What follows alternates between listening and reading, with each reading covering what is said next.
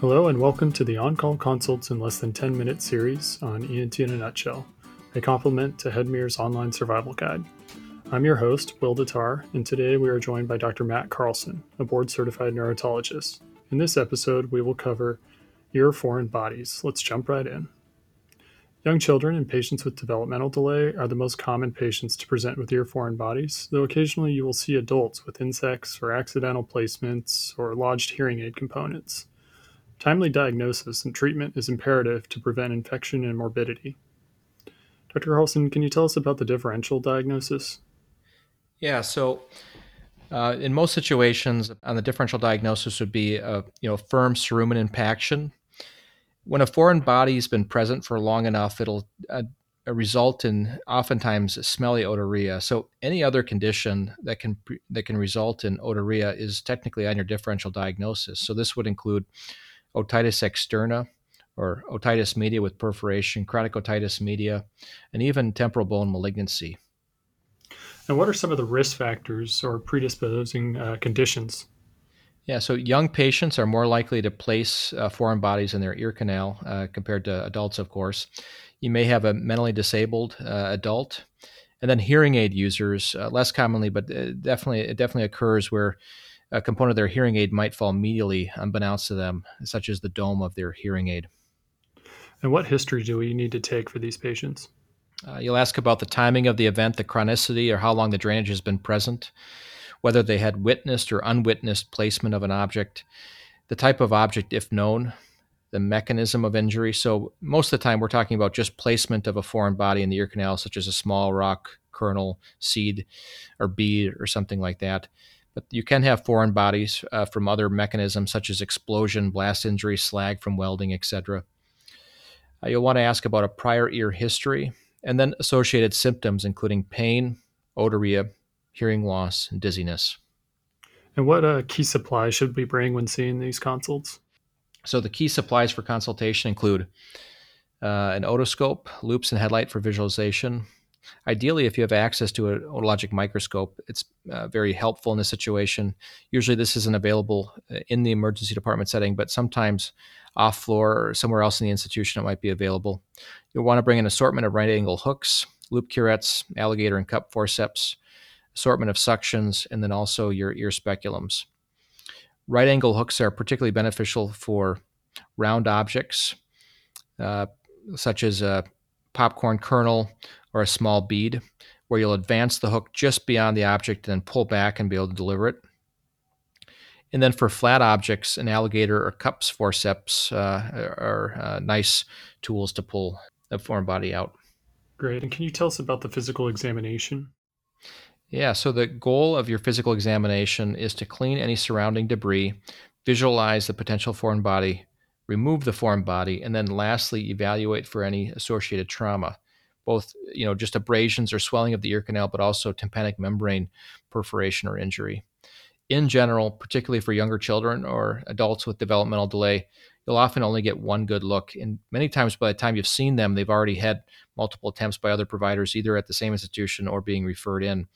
And so you'll want to have all your tools with you and be prepared to do what you need to remove the foreign body.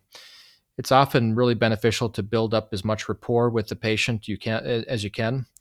And they might even have the institution you're at may have child life specialists that can also help you build this rapport with the patient, which makes it more likely for you to retrieve the object on your first go. It's also good to look at the contralateral ear and also the nose for other foreign bodies to look for a multiple offender. And then, depending on the patient and their symptoms and the way in which they present, on an adult who's able to verbalize their symptoms, and who reports nystagmus or something else from a more aggressive placement of a foreign body, so from like explosion or etc., you might want to do a tuning fork examination. Look for nystagmus. If they have sensory hearing loss or nystagmus, you might be concerned for stapes subluxation or inner ear injury. And what diagnostic workup do you order? So typically, imaging is generally not indicated unless there's a high risk mechanism, such as a ballistic injury, explosion, or concerning symptoms such as vertigo or nystagmus, sensory or hearing loss, excessive bleeding, or facial nerve injury. And also, generally, laboratory testing is not indicated in most situations. And can you walk us through the acute treatment? So again, if you can get your hands on an otologic microscope, it'll be very beneficial. You wanted to develop a plan for how you're going to remove it. Again, oftentimes you have to really work on building rapport with the patient, particularly if it's a pediatric patient or someone with developmental delay. And you'll want to make your first try your best try. As alluded to earlier, if it's a smooth object, round object, it's best to use something with the right angle and pass it just beyond it and pull back on it. It's tempting to use a suction to try to pull it out. And if it's a very lateral object in the meatus, you might be able to do that, but it's very difficult for a suction to pull a lodged round object that's more medially placed out successfully. You can use alligator cups or microcups for flatter objects that can be directly grasped.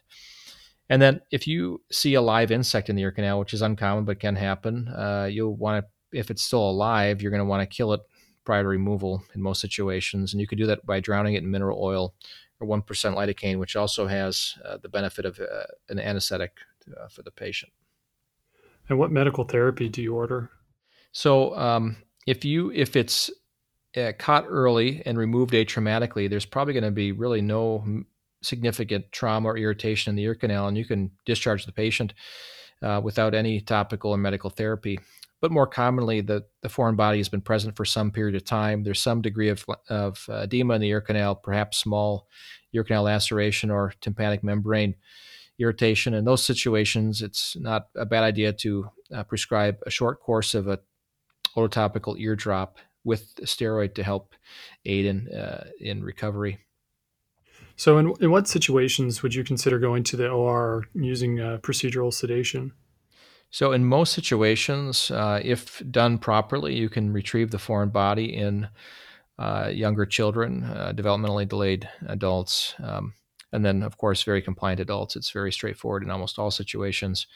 But there are some situations where it is difficult, and it's particularly in the situation of a very young child that's had multiple attempts at removal where they're just not going to let you get a good look. If you're highly suspicious of a foreign body and you can't get it out, you may have to perform procedural sedation in the emergency department if it's possible to do so, or take the patient to the operating room. If you take the patient to the operating room, typically it can be done very quickly and safely under a mask anesthetic. You always want to ask about the MPO status, whether it's going to the OR or procedural sedation in the emergency department.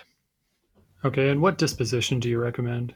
So mostly patients are able to be discharged. It's very rare that a patient with an external auditory canal foreign body will need to be admitted, at least for routine foreign bodies, as long as they're removed and without significant trauma.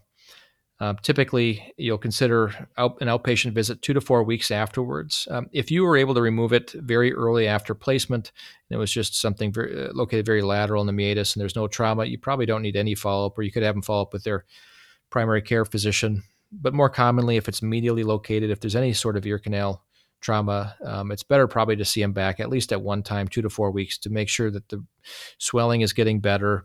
And also at that time, when the swelling's gone down, you can more accurately assess for any potential trauma to the tympanic membrane, et cetera. So good to see them back at least one time, in my opinion.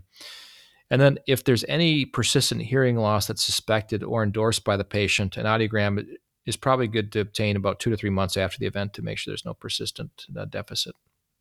With regard to patient counseling, again, if it's removed very early and minimal trauma, generally no precautions are required. But for the other patient that has more maceration, a little bit of trauma and edema, you'll want them to observe dry ear precautions alongside their topical ear drops. So that concludes our Ear Foreign Bodies episode. For on-call consults in less than 10 minutes, we appreciate you joining us. Thanks.